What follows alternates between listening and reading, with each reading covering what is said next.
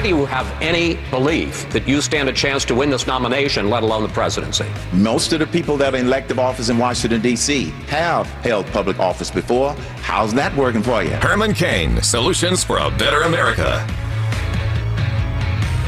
This is your host, Herman Cain. Thank you for joining us. Because, we're going to tell you the truth, give you the facts, because we want you to be better informed, to help make this a better United States of America. Breaking news every day with Herman Cain and the most connected man in Washington, Jamie Dupree. Hello, Jamie. What part of New Hampshire are you in?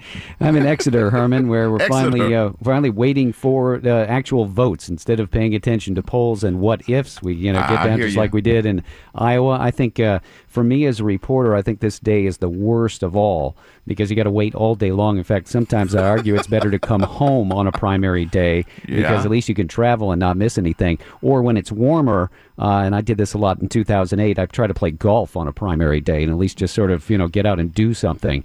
A day like today here in New Hampshire is even more bizarre because it's the first opportunity really for candidates to go to the polls. I mean, they were able to go to the caucus sites last week, but you can't hit too many. But today, instead of holding rallies and stuff like that or going to diners, you can actually drop by polling locations. Well, it's the biggest... I won't use the term on the radio, but you can imagine what I'd say, because you've got not only all the local stations from Boston and some from New York and others who have sent people from around the country in their cameras. You've got the network cameras. You've got the just the average Joes who are out there videotaping. You've got the international press. You can't imagine how many foreign press members there are here in a place like New Hampshire for this. Yeah. And it's just an absolute zoo. And the candidates put out these long lists of they'll be, at this polling place on Elm Street. They'll be at this one in Manchester, this one in Concord. And it's just this huge scene with photographers and everything, and sometimes the poor voters, they just get run over if they're at the wrong polling place at the wrong time by the media throng that comes through. I just saw a picture that John Kasich's campaign put up of him just being swarmed by all kinds of cameras today. And so as we look at it and as things wound down yesterday, there's no weather problems here today. We did have a bad weather day yesterday. In fact, I have to say, after taking a long time to go home last night, I was down in Nashua where I ended up at a Rubio event late. He drew like 500 people. And when I got out, the roads were a mess. Everybody was in. I was surprised he got that many people. But the polls, the daily polls, have certainly shown a drop for Rubio since his fumble, whatever you want to call it, in the debate on Saturday night. The only question is, how is this going to shake out? If the polls are correct, and I say if for a logical reason, because last week they weren't. 8 years ago, they were not. I had somebody send me an angry note this morning on Twitter, how come you talk about Iowa? That doesn't apply to New Hampshire. And, well, it does apply to New Hampshire, and I'll point out 8 years ago is the perfect example. At this time 8 years ago, I would have guaranteed to you that Barack Obama was the favorite by about 4 points or so over Hillary Clinton, and she ended up winning by about 4 points in a result that I think a lot of people still struggle to explain. So, 24 hours from now, we'll have a better idea. That the question is, if Trump wins, that's a big story in itself, but almost a bigger story is what happens with the people after him. If it's a jumble of people all separated by hardly anything, then there's a reason that I've gotten emails that say Governor Christie's schedule in South Carolina, Jeb Bush's schedule in South Carolina, John Kasich's schedule in South Carolina. Everybody says they're going to go to South Carolina in the Palmetto State. We'll see whether or not the voters winnow the field tonight, Herman. South Carolina will be on what date? That's a trick question, actually, because... Really? Yeah, it is. And I'll tell you why. Actually, what date is Nevada and what date is South Carolina depends on the party. Oh, so, that's right. The Republicans vote in South Carolina on Saturday the 20th. The Democrats vote in South Carolina on Saturday the 27th. The Republicans have a caucus in Nevada on the 23rd. It's a Tuesday of February. The Democrats have their event in Nevada on Saturday the 20th, the same day that the Republicans are in South Carolina. So we have a little split coming up here where the two parties will not be sort of in the same place again until the March 1st primaries, the SEC plus the other six. So for the most part, the Republicans will go south because they have a debate in Greenville, South Carolina this Saturday night. The Democrats, actually, Hillary Clinton and Bernie Sanders, will go to Milwaukee on Thursday night for a debate on PBS. So that'll be their next big event. They'll go to that. And then I just saw that Hillary Clinton will be in Nevada this weekend and then in South Carolina next week. Is Nevada a caucus state like Iowa? Nevada is a caucus state for the Republicans, yes, and I keep meaning to look and see what it is for the Democrats, and I just can't remember right now. My brain is sort of clouded from the last couple of weeks. Let's see, I don't have it just right up here, so I'll just give you that half answer right now and say that that'll work. It is for the Republicans, and that is one actually again that you'll have to have some organization and some groundwork, and I think that's the big question up here. It's a good segue into what's going to go on in New Hampshire. There was an interesting little piece of data that was put out by the folks at Monmouth University who do a lot of polling, and they asked their voters in New Hampshire, have you been contacted by a campaign, and a Republican or a Democratic campaign? So in that sense, have you been getting phone calls from either the Clinton-Sanders people or all the other Republicans? The people who have been contacted the most, according to this data, contacted by a campaign, they say that it was the Hillary Clinton campaign that made the most calls. In fact, 39% of Democratic respondents said they'd heard from Clinton camp. 13% of Republicans said they'd heard from the Clinton camp. Sanders was right behind there. And then who do you think the most active Republican campaign was to contact voters? Sort of interesting data. Jeb Bush, followed by John Kasich, followed by Ted Cruz, followed by Marco Rubio, and then Donald Trump. And then after that, Christie, Fiorina, Carson, and Paul. So, see what you just described. I saw a report this morning.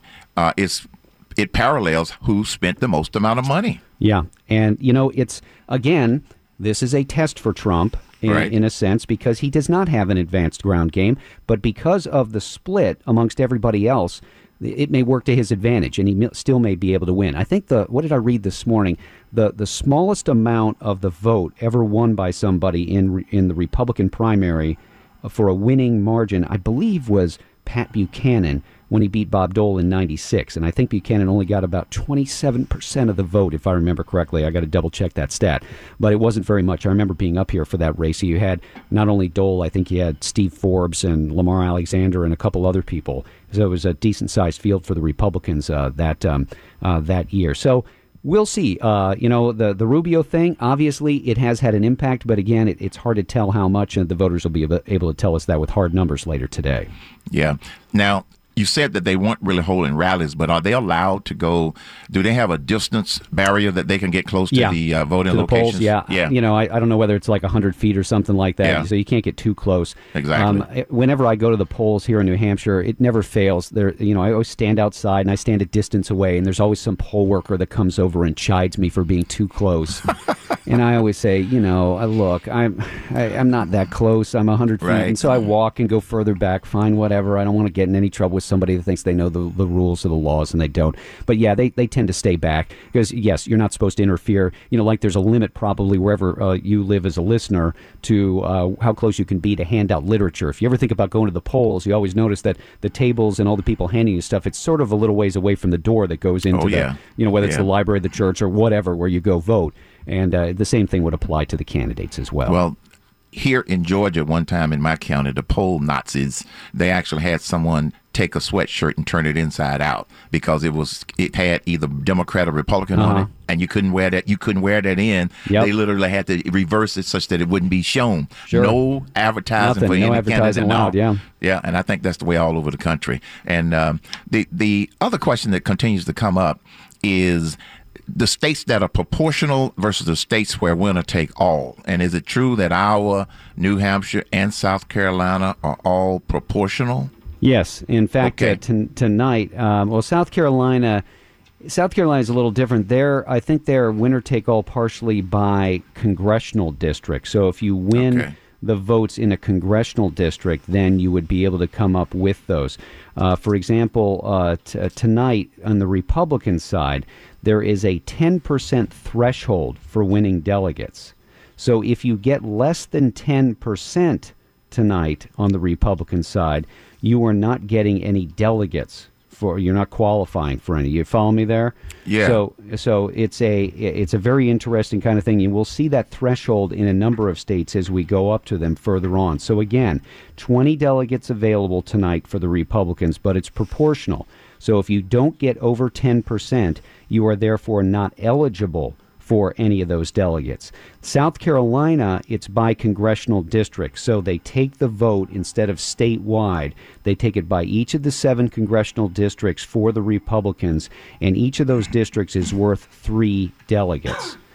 So it's it's a whole different way of doing it in terms of in terms of coming out with everything. So it's very, very interesting the way that there's different strategies in different states.